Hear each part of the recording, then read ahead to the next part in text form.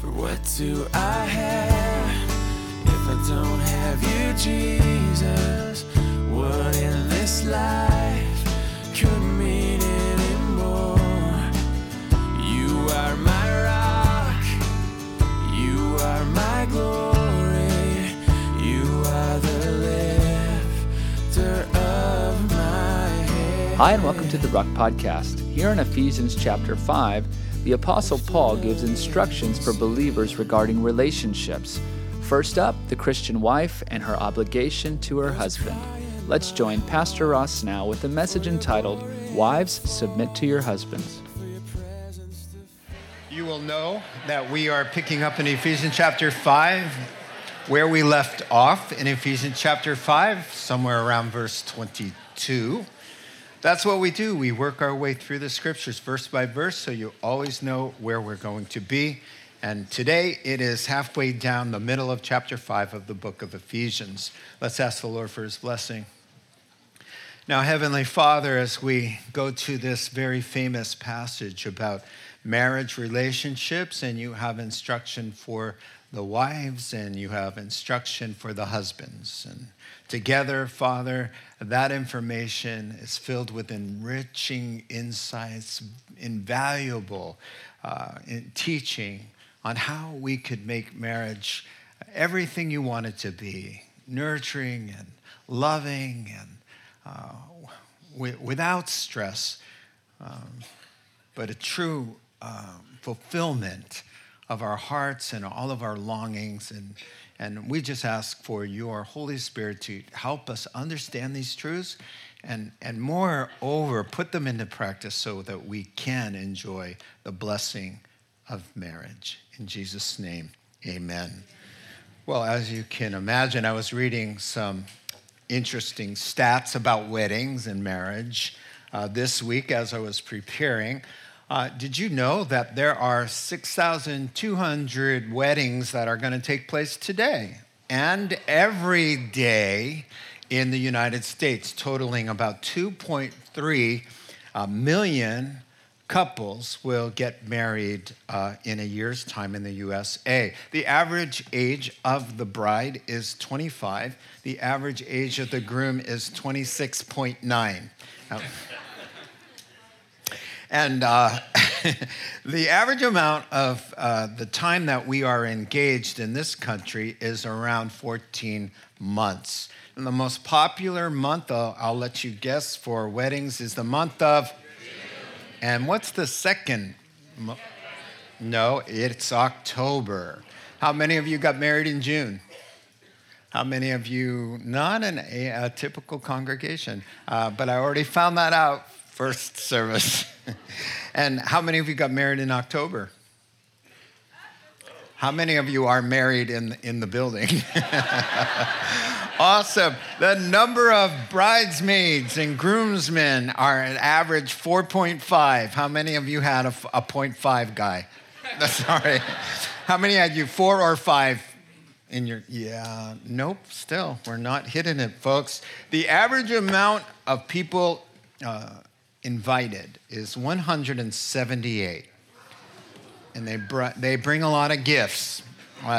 Interesting. The top 25 most asked for registry items all have to do with the kitchen. Isn't that amazing? How many of you got a blender? Come on. Or a food processor or something for the kitchen, please. All right, there we go, folks. Okay, the average budget for a wedding in the United States of America is $20,000. And all the dads gasped. And moms and everybody, because it used to be just one guy's dilemma, and now it's just about everybody involved. Amen? And then we have the honeymoon place. 99% of us take one. And the most common place, most popular place for a honeymoon, if you're an American, is Hawaii. You nailed that one. The second most popular place?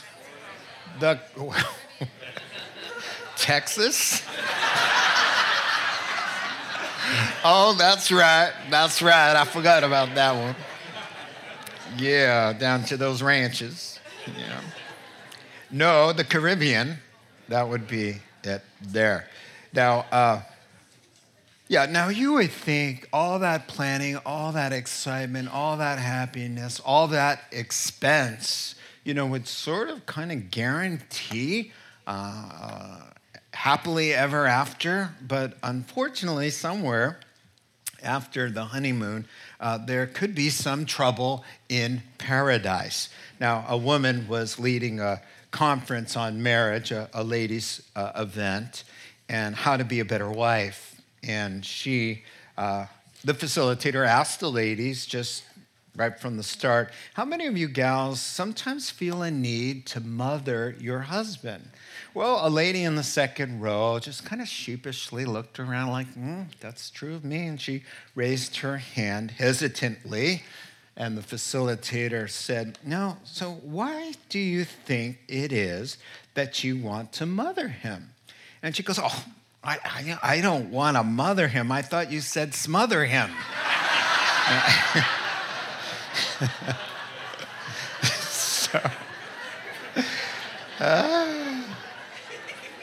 Things don't always go so well all the time, and we have our moments, and every married couple said, oh, good. So you're happier than I realized. All right.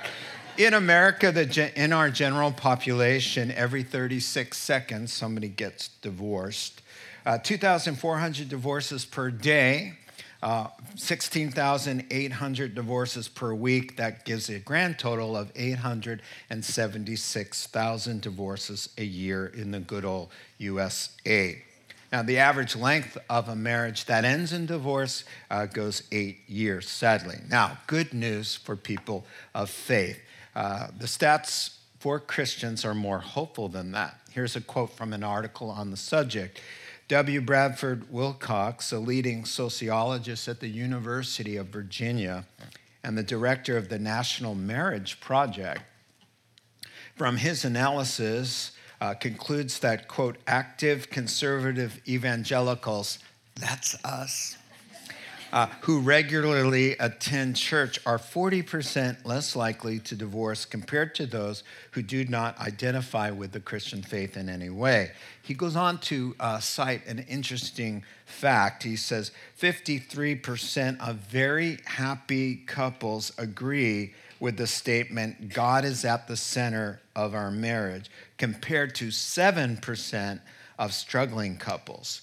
So he goes on to conclude the article with a sentence or two. He says, the divorce rates of Christian believers, despite what you may have heard, are not identical to the general population, not even close. Being committed, faithful believers makes a measurable difference in marriage. And of course that makes sense, because if you're a good Christian, you're going to be a good spouse.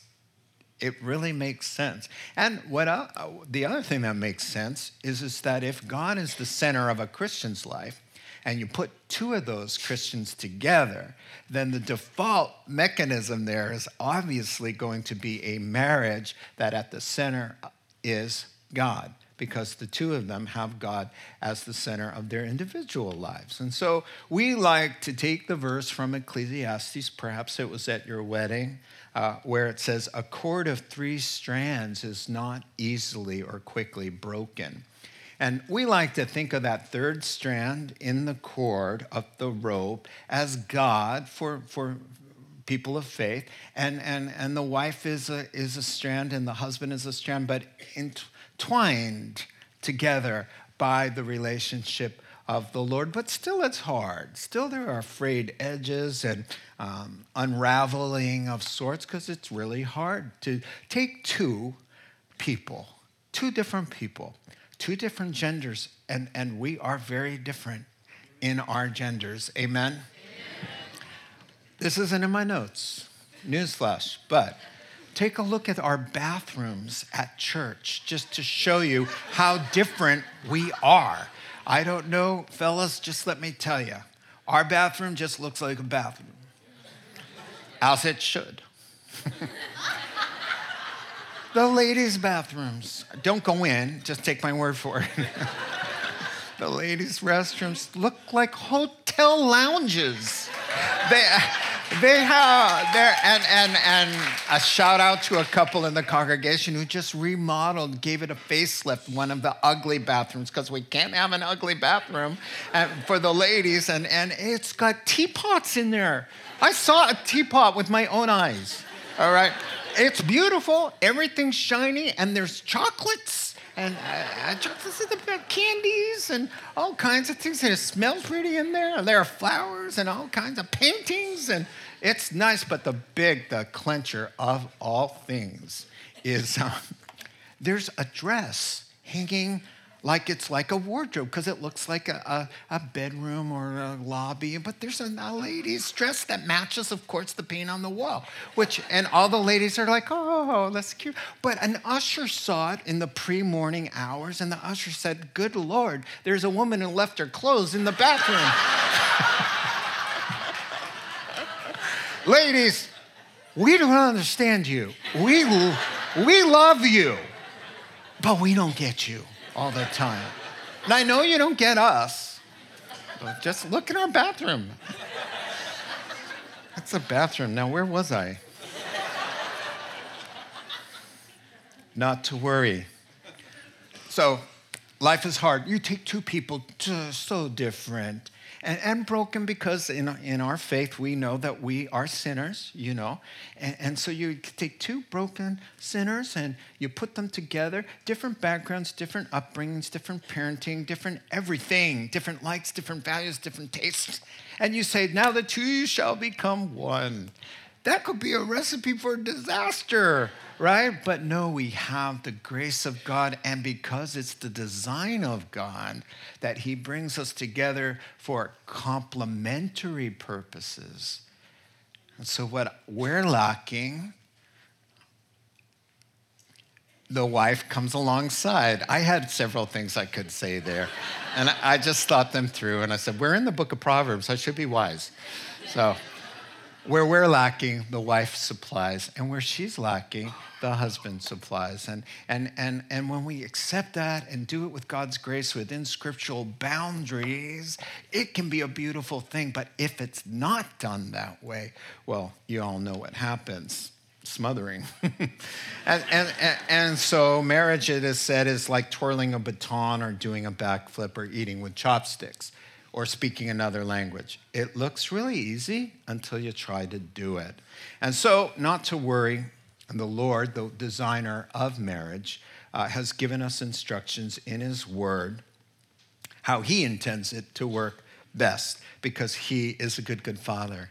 And he came to give us joy and life. And so he says, I know what you need, Adam, and it's an Eve. And I know what you need, Eve, and it's an Adam. But you have to do it my way, or it will never work. And even when we do it his way, it's hard still.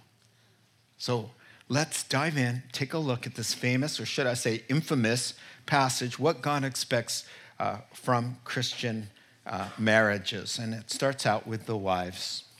Wives, submit to your husbands as to the Lord. For the husband is the head of the wife, as Christ is the head of the church, his body, of which he is the Savior. Now, as the church submits to Christ, so also wives should submit to their husbands in everything. Now for the husbands. Husbands, love your wives just as Christ loved the church and gave himself up for her to make her holy, cleansing her by the washing with water through the word, and to present her to himself as a radiant church without stain or wrinkle or any other blemish, but holy and blameless. In the same way, husbands ought to love their wives as their own bodies. He who loves his wife loves himself. After all, no one ever hated his own body, but he feeds and cares for it, just as Christ does the church. For we are members of his body. Now, Genesis chapter 2. For this reason, a man will leave his father and mother and be united to his wife, and the two shall become one flesh.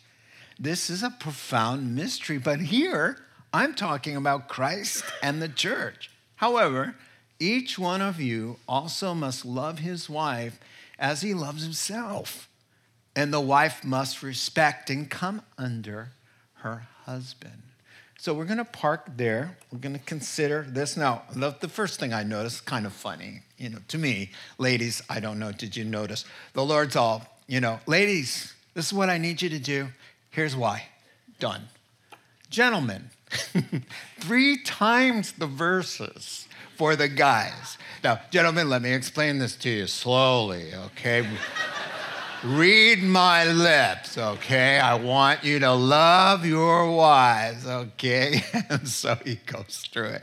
Listen, guys, I've got to create an atmosphere here friendly to our ladies here, all right? So I'm going to have to slap you around a little bit, okay? Me around too, and so everybody feels mutually and equally slapped. All right, so here we go. Well, now, I fully intended to get to both species, husbands and wives, today. But I'm only going to talk about what the instruction is to the wife. Now, and let me assure you, sir, you will be here next Sunday. Amen? Lenita? Thank you. Right. Now, maybe that is a reason, a motivator for me to do this way, because I will know that every man will be here next Sunday on time and early, maybe for both services. All right, so, my intent, of course, but there's a lot to say there, so let's isolate those verses first this week to the wives, and then next week to the husbands. And you can't really understand them unless you understand both. We both have a role. And when the husband is loving his wife as Christ loved the church, which meant he went to the cross for her, putting her first, her needs, not his own, all the way to death, she finds it a little bit more easier to come under and respect a man who loves her in that way. And so it's very important to keep that in mind as we go through this passage. That said, we both have roles and duties from the Lord. And so we're going to take a look at that this morning. Now, I called this infamous verse because it's been labeled by some to be provocative because it has a word in there, starts with the letter S, that generates some kind of controversy, and that word is submit. And I say provocative because the word provocative means invoking a strong reaction of the negative sort. And so there are 3 reasons why this is a provocative verse. Number 1, the whole idea of authority positions and subjecting ourselves to authority in general in the world is not a popular idea. There's been a lot of abuse. That even without the abuse, it's just not a natural inclination of the human heart, and so we're fighting that. The second reason it's infamous is because there's a widespread misunderstanding about the biblical concept of submission and what actually is being asked of the wife and what is not. So when people misunderstand, twist, and pervert the true meaning of the scripture, then you don't even have an equal level playing field to have a dialogue. And thirdly, the third reason is there's been undeniable abuse and oppression to our wonderful women, not just in these days, but since the dawn of time. And really, women have suffered miserably in the so-called name of Ephesians chapter 5 and verse 22. So it's a loaded minefield hidden, and I pity the man who carelessly walks through this minefield that's loaded with gunpowder, carelessly tripping through that verse with a match. You better approach this thing carefully. Amen? And that's why everyone's praying for me right now, right? 2 great mistakes to make with a controversial passage of Scripture. One is to try to explain it away completely. And unfortunately, I've seen that happen. By the end of the message, the verse goes away and it doesn't mean anything. And, just like what's popular today to do with God's judgment holiness issues or God's intention with human sexuality. There's so much pressure on this poor guy, who's ever in this pulpit, to explain away and make everybody happy, that the entire verse goes away. And so at this church, we can't do that. We're just going to look at it and try to do it accurately and with some sensitivity. The other great mistake would be to take a hard, wooden, inflexible, arrogant, and without sensitivity approach to say something. And I've been in those services where I'm offended. The guy, I'm sitting there and I know this is true, but how you present it is so important, There it is, ladies. It says, there it is. Get over it. That guy does not value his life. Hell hath no fury like a woman who had to sit through that. Amen. And so for those very reasons, we are, what I just come up with, when we hit a passage like this, I think it's only right to ask Pastor Jim to come on up and what better training, folks, right? No. I had a pastor back in my past. He'd always do that, and I always thought he was serious, and I just about had a heart attack, but he never went through with it, and so I won't either. So actually, here's the text. Let's in love lay our feelings aside and try to understand what the Lord is trying to say, and I think with the Holy Spirit, he can help us do that. Let's start with the context for the remarks. Ephesians chapter 1, 2, and 3 tell us all about the wonderful things God has done on our behalf, who God is and what he's done. Chapters 4, 5, and 6 teach us about our behavioral response. In light of all the love and the wonders of God's grace and who he is and what he's done on our behalf, this is how we should walk worthy of that, chapters 4, 5, and 6. So we are in chapters 5, and he's been telling us, hey, you've gone from darkness to light. You got born again. You used to be in the world, unbelievers, without God, without hope in this life. And now you've been born again. Here's how you should be living. You got to stop lying and tell the truth. You got to stop being immoral with everybody else, and you start to exercise moral purity, self-control, and shoot for moral excellence. Well, now he's come down to specifics, to relationships in which a Christian will inevitably find themselves in. Number one, a marriage. So he's going to say, here's some instruction to both sides of your relationship, to the wives, to the husbands. So he's in the home now. Next, in chapter 6, he's going to go parents and children. And he's going to have a word for parents, moms and dads, and then he's going to have a word for children.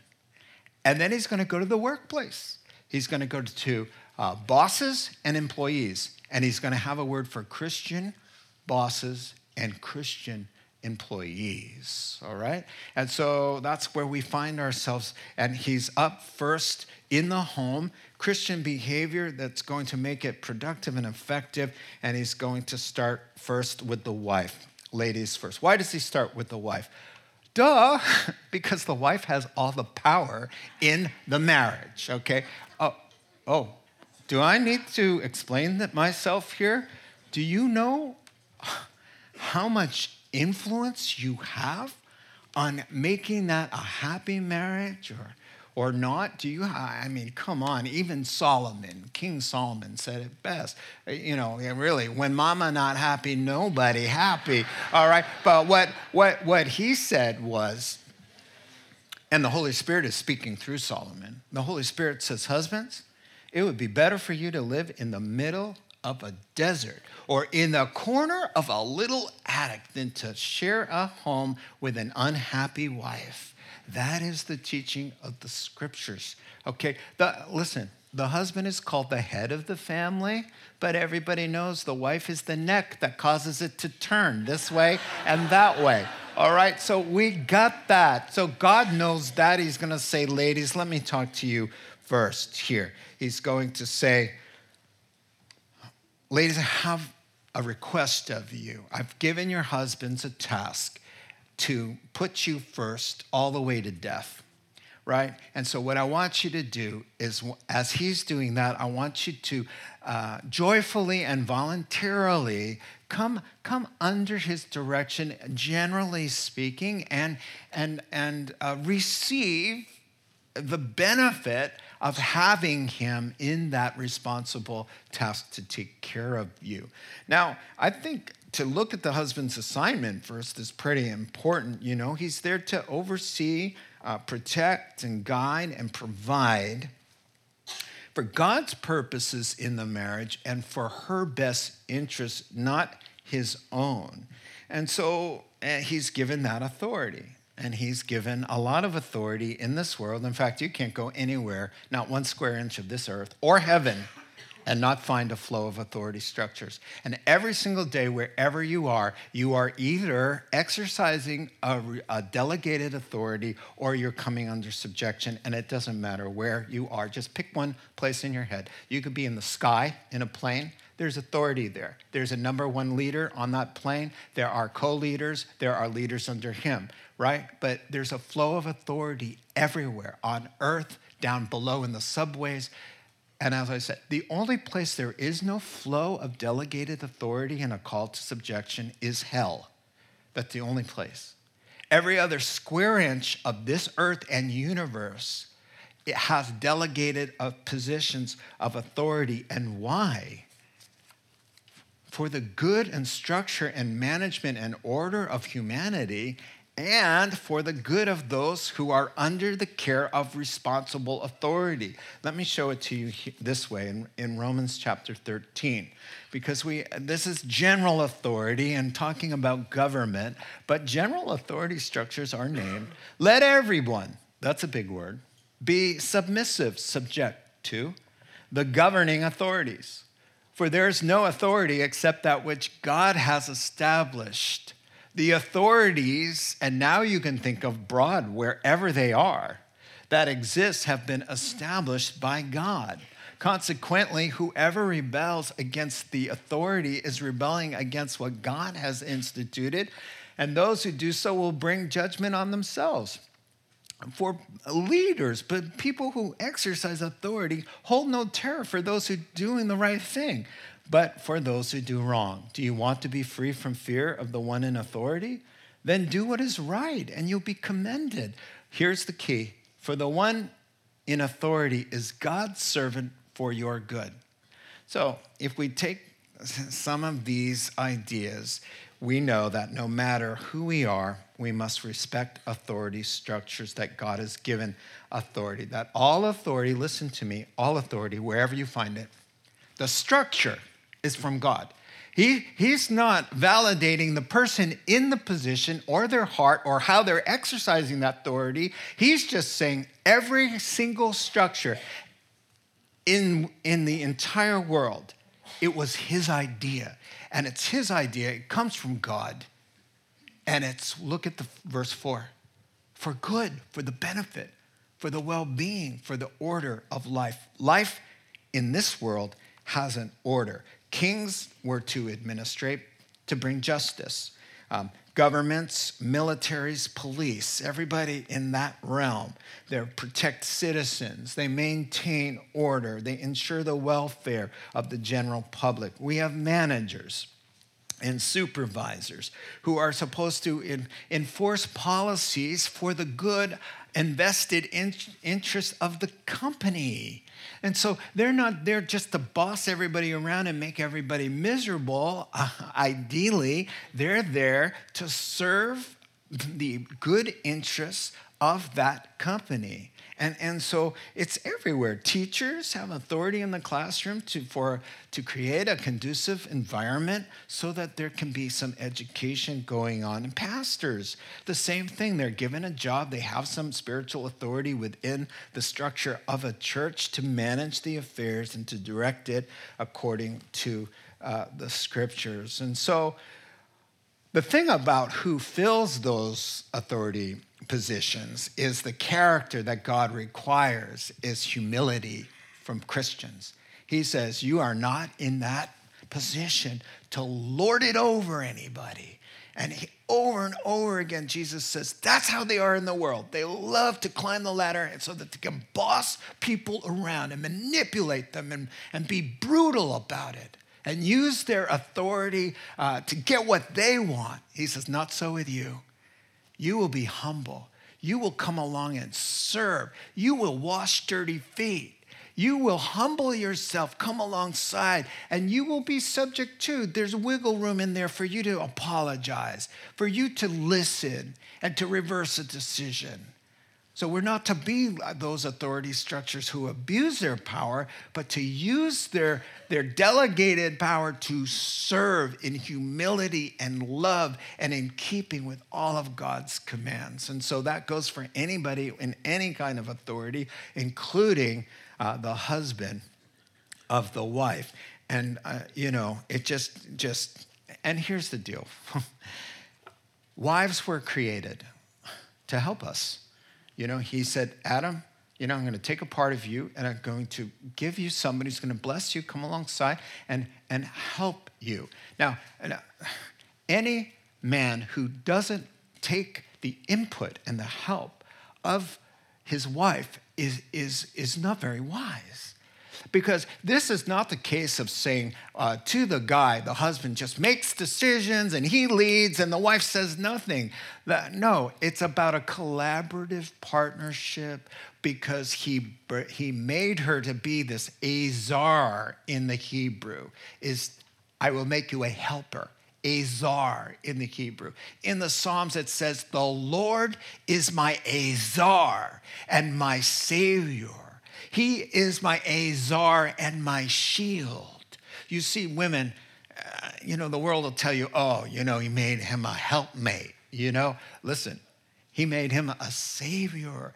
The same word that's used to describe God himself. And men know, if you married a good woman, man, you're getting saved constantly out of all kinds of predicaments. Amen?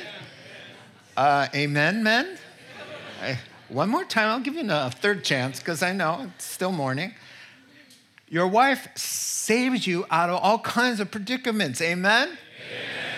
Thank you. Finally, 3 times. Now, listen.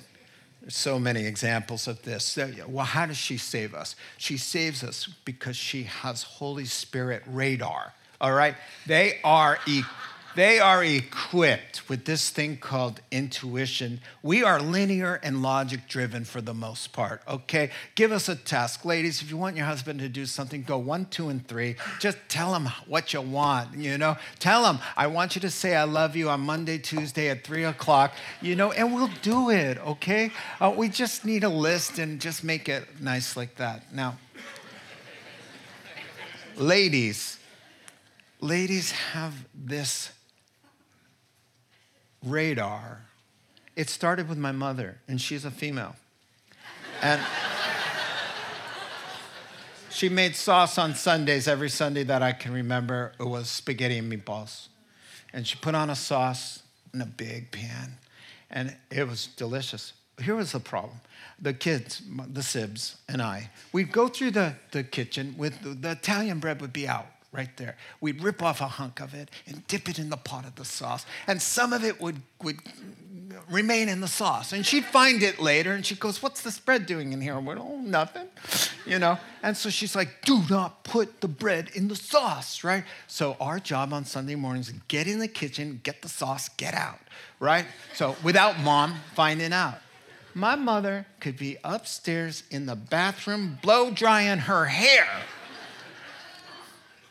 I'm downstairs in a kitchen, and I hear, get out of the kitchen. Well, I'm not in the kitchen. What is that? They have this little scope all over. They know everything. They always know everything. My wife will say, what's wrong with you? I'll go, nothing.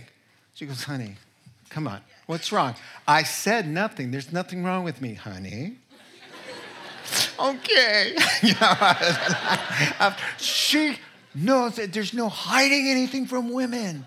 It's a God-given gift. So, husbands, after collaborating with the most precious gift in the world, that God gave you something to your eyes that cannot see. I cannot tell you how many times I come home and we have a joke about it, and I'm going to tell you how I say it. I don't mean it to sound disrespectful, but I've said it for 30 years. And what I mean by it, well, I'll just tell you what I say. Honey, I got something here. Sit down, get your Holy Ghost on, So I call, just put your Holy Spirit antenna up, because I'm going to unfold something to you that's difficult for me. I got kind of a yes and a no and a maybe, and so I sit down and I say, Barb, do your thing. And I can almost see it. Zzz. She'd do this thing. I gotta entertain you, all right? That's part of my job. And lo and behold, she'll say something and I'll go, oh, exactly. That's what I thought. But I just needed to, there's not a thing that I wouldn't share with my best friend. Somebody God gave me and said, Ross, you need a savior. Lowercase, you're going to need some help.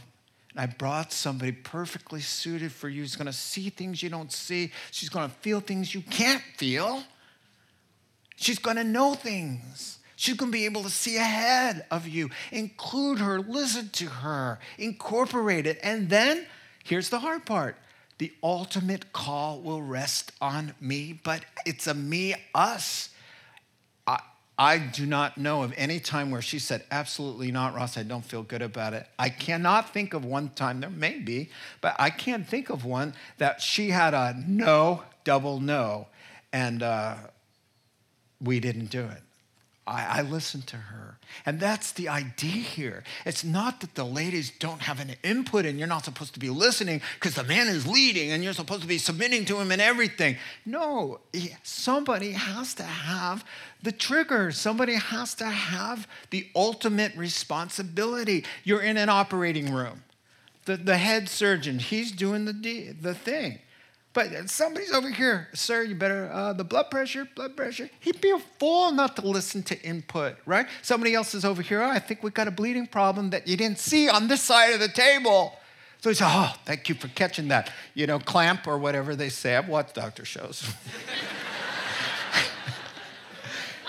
Right? But in the end, who has to make the final decision? It's him. You're in an airplane.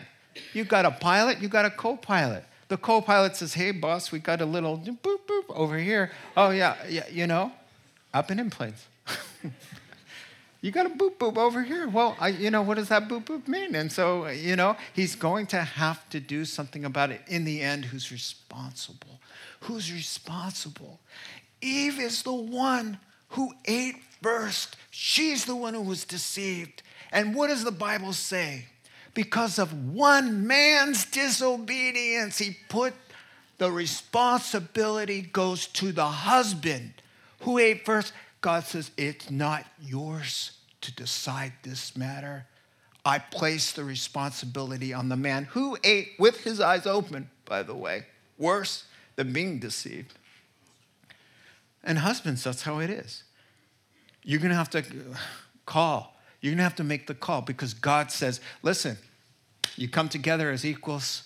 There's a lot of input over here. There's a lot of input here. And together, the husband will make the final call with the wife saying, I trust you. I trust you. And so we're going to talk a little bit more about that. So you know what's cool about, he goes back to the creation, to Genesis chapter 2. And whenever he talks about gender roles in the New Testament, always goes to the creation. Why? Because the way God created us validates his expectation for the roles we play. And here it is. Here's how it was. Man came first, and he said, you're going to need some help. Out of man, took the rib, created a woman who came after him, from him, and for him. So anytime you see 1 Corinthians 11, 1 Timothy 2, whenever you hear talk about a man as a teacher or a pastor or a husband leading his wife, they always go to creation. Now, that's a reason. But I love what Paul says. Listen to this. He says, it's true, Timothy.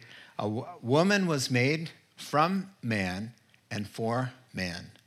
But he says, but also, man is born of woman, so neither gender is independent of each other. So he's saying, look, guys, yeah, okay, we came first. They came from us to help us, right? We got that.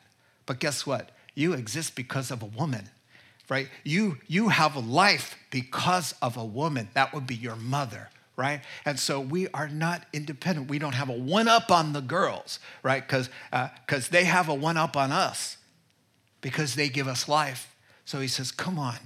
We are created equal worth, different genders, different roles.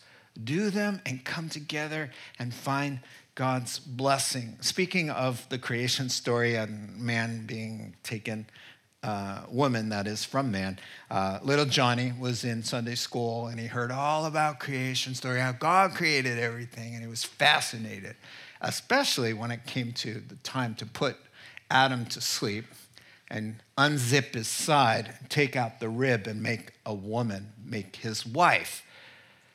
And so a week later, mom's got him at the dinner table. Little Johnny just ate too much or something, but he had just a little tummy ache on his side. He's clenching his side, and he's saying, oh, man, I'm in pain. And mommy says, Johnny, what's wrong with you? You know, you got a little tummy ache? And he goes, no, Mom, I think I'm having a wife. Oh, it's cute. I can't wait for her grandson to say that. Here's what he's saying. Ladies, my guys have a job to do. I've given them a role. It's from me. The order design is rooted in how I made you and him. And the purpose is to provide and protect and watch over your best interests.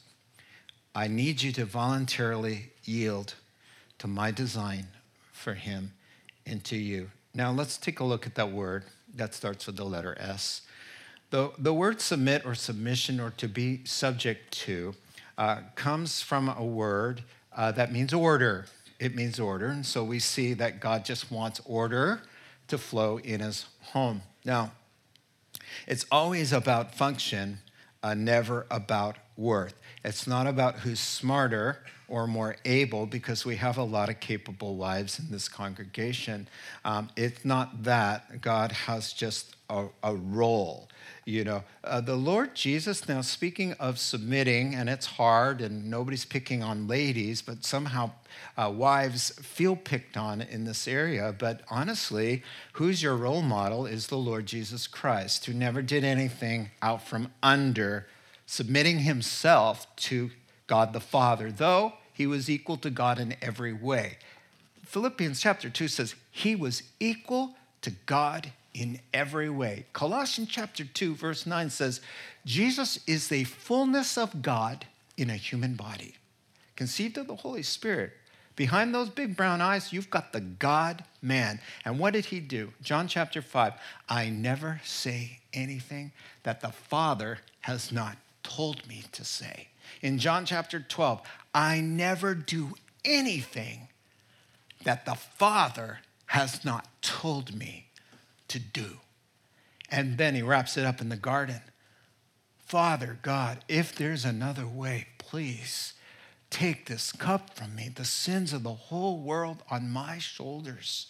If there's another way, find it. But nevertheless, not my will, but yours. He's saying, ladies, submit as unto me, as how I do it. Right? And then furthermore, it's not just Jesus who has to submit, ladies. It's every man in this congregation. We've been submitting to authority since we were born. All of our lives, to our moms, to our dads, to our teachers, to our coaches. When we grow up, we submit to our professors. If they're women or men, we submit, we come under. We come under our supervisors, our commanding officers if we're in the services. every single day. On occasion, we have to submit to a CHP officer. On occasion, some of us. We submit all the time. And generally speaking, we don't feel demeaned afterwards. We feel this is the flow. This is our responsibility. God has put these structures in place. But we submit every single day, every single day. There's no place that a man goes that he doesn't submit. We have to. We're called to that. But why is it, ladies, please help us understand that in the whole world of submission, that one sentence in one verse of one Bible, in one relationship, that just says, ladies, could you just come under his care? How could that one sentence generate so much angst? All right. Amen. Don't answer it. I know it'll be hard, the Lord says, ladies, and so here I'm going to give you some help here.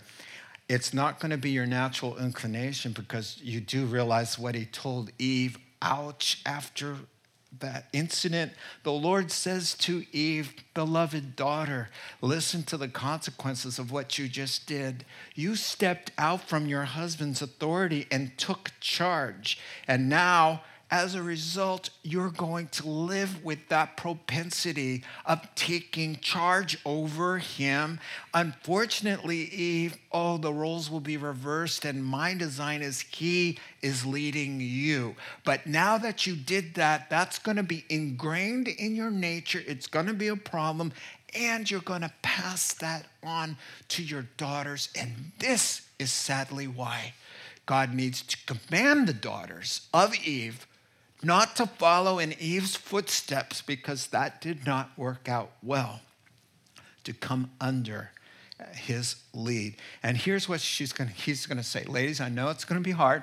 I know you're not going to feel like doing it a lot. And I know it's against your natural inclination in there. But I want you to do it as unto me, as unto the Lord. Now, there are some things you can ask somebody to do that the only way you're going to do it is for God, period. This may be one of them, all right? There are things that are very hard to do, but if God says, would you do it for me? That's what he's saying. Would you just trust me? Would you just trust that I know what I'm doing? I've got a guy who's going to bleed and die for you. Well, he should be. I want you to joyfully and voluntarily.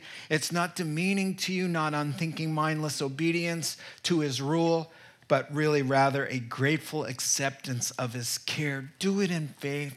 Do it for my sake. Do it for the sake of the marriage. Be his cheerleader. Support him. Say encouraging things. Make him sad to leave the home and happy to come back to the home. And husbands, make it not a joy for you to be gone from the home, but make your wife miss you and want you to come back. And everybody said, amen. I thought I'd try to get both there, and I hope I did. Now, I heard you. I heard one of you right now.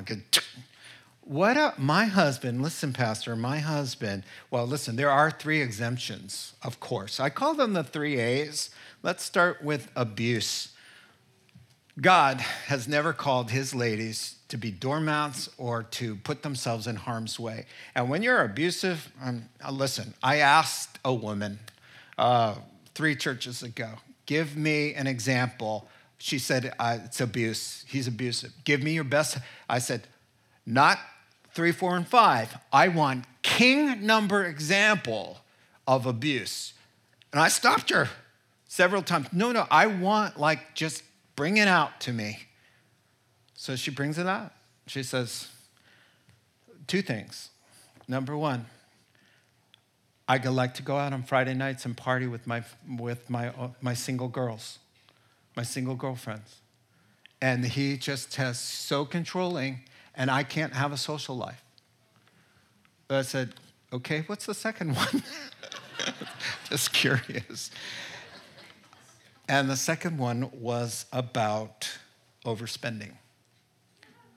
Overspending. Which she said, I know I have a problem, but did he have to tear up the credit cards? He tore them up like I'm a baby. That's abusive. Okay, well, then I heard about how much she was spending, more than he was making, and causing them to miss their rent payments and things like that. So he just one day went in and cut them all up and said, you can't apply for any more. And she said, and that's the abuse. So I can't go out on Friday nights clubbing, and I can't, right. So, okay, moving on.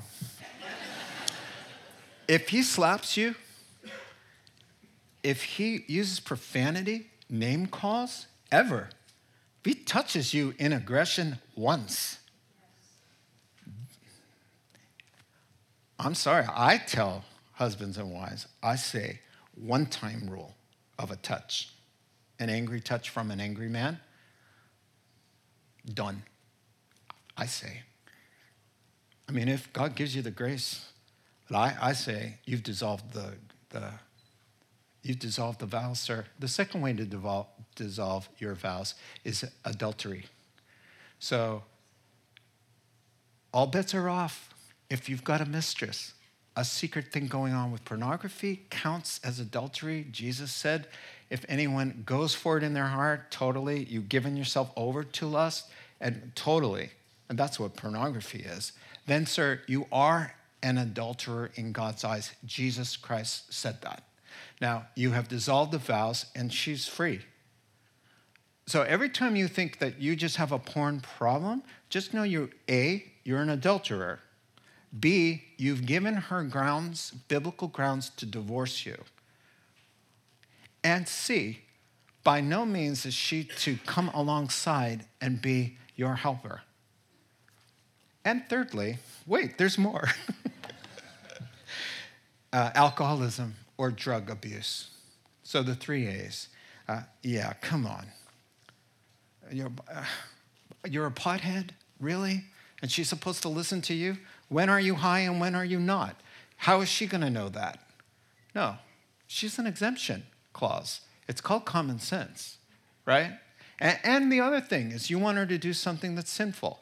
Hey, honey, I got this thing that we can do, make a little bit of money. It's not exactly legal. Oh, no, she's got an exemption clause. Acts chapter 4, where they say, hey, no more preaching. Don't you know who we are with the Supreme Court of Israel? No more preaching in that name or we'll kill you. And Peter answers back and says, let me see.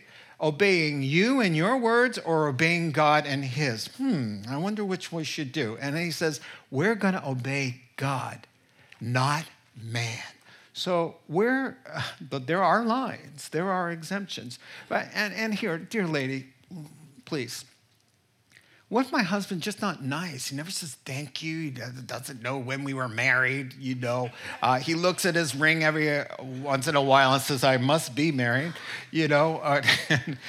Or, you know, I ask him, can you tell me you love me once in a while? He says, look at your ring there, right there. I said I love you there. So, you know, that's not very nice. That's called caveman, all right?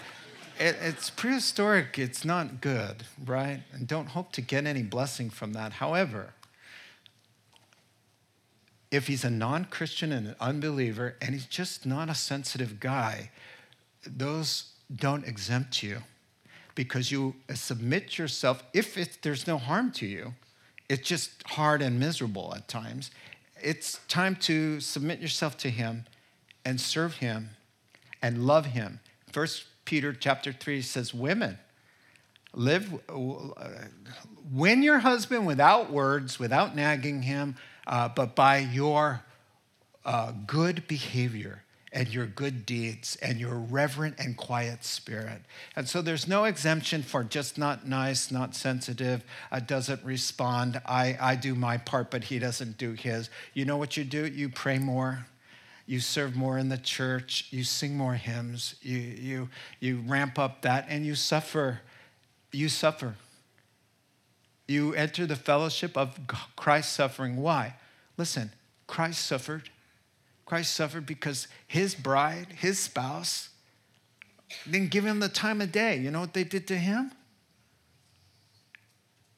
And Christ never stopped to say, what about my needs? If Christ ever said, what about my needs? We'd all be lost, right? And so here's a call just to say, you didn't marry a psychopath, most of you. And most of you married a decent person. When they're not fulfilling your needs, it's usually, and listen, I'm wrapping things up here. It's usually not because they woke up and decided, you know what, I'm going to be a thorn in this guy's flesh today. They didn't do that. What happens is that we married broken people because we're all broken. And so what happens is, if she could be that for you, if she could do that, if he could remember dates, if he could write a poem, he's not going to write you a poem. It's hard enough for him to write. Never mind.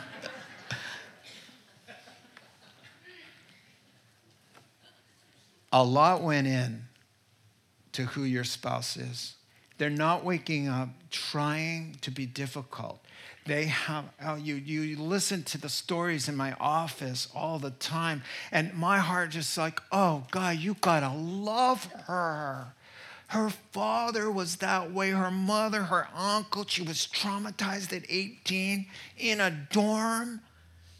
And you just expect her to forget about those things. Those impacted who she is. And God said, I got just the right guy for you. He'll treat you nicely. He'll be kind. He'll be understanding because you've been traumatized. You've been broken. You never had that unconditional love. But I'm going to find you the husband who will not be all about, what about me in this relationship? Sorry. But he's going to be all about you because Christ is going to be in his heart, and the Holy Spirit's going to make him other-centered, and he's going to love you and hang on the cross for you.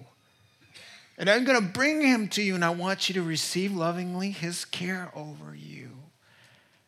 And it works the other way around. The little boy got banged around by his dad, cuffed around all the time. Dad never said he loved me once. Not once. My parents never showed any interest in us. Never asked, how was your day? What do you want to be when you grow up? Nothing. That affected me. I didn't ever see my dad give my mom a gift one time. I never saw it. They just agreed, let's spend all our money on our kids. And they did. But I didn't learn how to be a husband that way. There are reasons we bring ourselves into these marriages, and it's not to give you a hard time. It's because, I don't know. Oh, I didn't know. I didn't see it. It didn't get imprinted in me. Be patient with me. Have mercy on me. I'm learning. I'm growing. I want to be that person, but it's not in me to be that way. I think you keep expecting me to do things that I should know or be things that I should be, but I'm broken. Help me, have mercy. Both the husband and the wife are crying out to each other. I'm not the person I should be, I know, and I've got some inadequacies and I've got some fears and anxieties. Could you just love me the way I am? And can we work together? And I'll try to meet your needs and you try to meet mine. You put me first, I'll come under, and I'll trust you. The way it should be is this beautiful orchestrated dance that each partner knows its roles, right? The husband leads, the wife follows in a beautiful dance. This is what we're closing with here. And the husband and the wife. My sons and daughter were a part of Norquist. Norquist is a ballroom dancing etiquette, beautiful thing for young people. There must have been 500 kids in that vets hall there.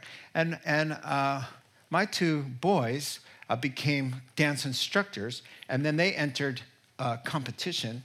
And our little PJ with Catherine Vennard, who I didn't even know the Vennards at that time, Mike and Jody's daughter, before she was married, obviously, they were youngins, and they danced in a competition, and they took first prize. They were king and queen. And all those people, I was so proud of them. When they put the Burger King crown on PJ's head, I was like, that's my boy out there. He's the king. Well, listen, I said, PJ, how does she know? How do you guys, you plan back and forth, and you've got a whole thing, and you practice, and she wants to do this, and you want to do that. No, Dad, I'm leading. I lead her. Well, what's her? How does she know what? Dad, she knows from how I'm leading her how to follow. She doesn't do anything on her own. No, Dad, I told you the first time. That's PJ. No, Dad, I told you the first time. She can sense. We've practiced. She knows me. She's my dance partner. We've gone over the routine. She knows when I'm going to do what I'm going to do, and she follows me. I lead. She follows. We've talked a lot about it before, but ultimately, I'm leading, and it becomes a beautiful dance. Well, when you have both people leading, you end up in my office. And it looks more like a wrestling match.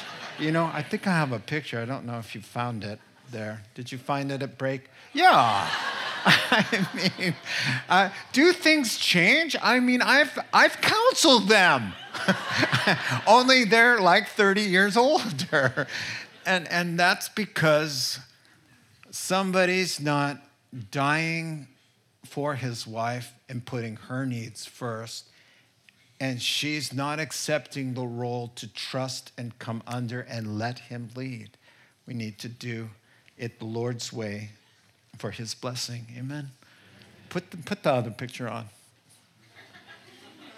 Yeah, that's a better way to end. Amen. Let's pray together. Oh, Heavenly Father, we just broke in. We just need you. There's no such thing as a perfect marriage. And Lord, I pray that this conversation that we've had would engender peace and not cause problems, but that it would motivate and inspire people, both husband and wife, to lay down the issues and the things they're holding, and to start fresh today. Maybe even take communion together and just to ask that the blood of Jesus wash all yesterday away, and to renew a love that they had at the beginning, and a new understanding of roles and ways to serve one another, to be a blessing. For the sake of the kids who are watching and learning, for the sake of the testimony to others who are watching, the Christian testimony, and for the sake of our own happiness. In Jesus' name, amen. Let's stand together. Closing song. You have been listening to the Rock Podcast. Our regular services are held on Wednesday nights at 6:30 and Sunday mornings at 8:30 and 10:30 a.m. in Santa Rosa, California. If you would like to learn more, please visit our website at calvarytherock.org.